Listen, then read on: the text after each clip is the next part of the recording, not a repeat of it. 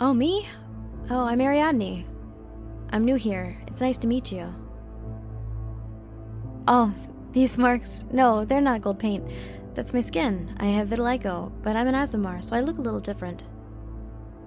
No, I'm not from here. I'm from very far away. Another plane, in fact, called Aludra. I was a soldier in the army there, a map maker. We're called the Valkyries. We serve a goddess. One day I was at work, making maps, and I found a book of magic that opened a door to another plane, and I fell through. I landed in the desert here, and this roaming city called Keone found me. They said that I was special, but it was okay, and they would teach me everything that I needed to know. Eventually I got the letter from the Faeforge Academy inviting me to practice my craft there.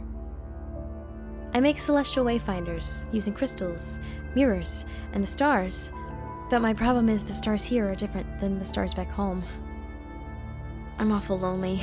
I miss my friends and my family. The food tastes different. But I'm here now, and I guess it's just up to me to make a difference until I can find the path that leads me back home.